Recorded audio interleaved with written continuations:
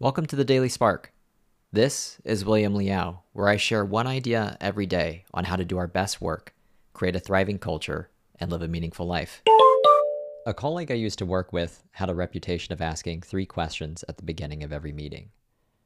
First, he would ask, "How are you doing?" And he was very good at reading people. So if he sensed that you were giving a canned response or you didn't really mean it, he'd immediately follow up with, "How are you doing really?" Second, he'd ask, "What do you need to be successful?" And then finally, he'd ask, "How can I support you?" Not once would he look at his phone or at an incoming email. Instead, he'd look directly at you while you were speaking. Without having to say it, he conveyed that you had his full attention and that he was listening intently.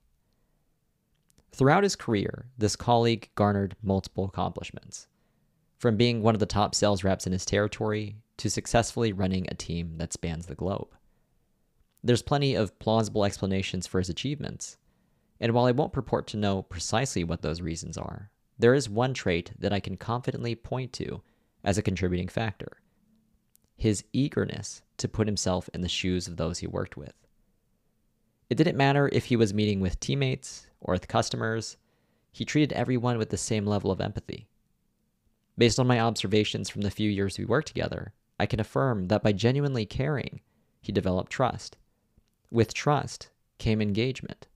With engagement came mutually positive experiences and outcomes of the very best kind.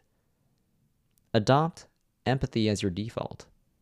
Take off your shoes and watch what becomes possible.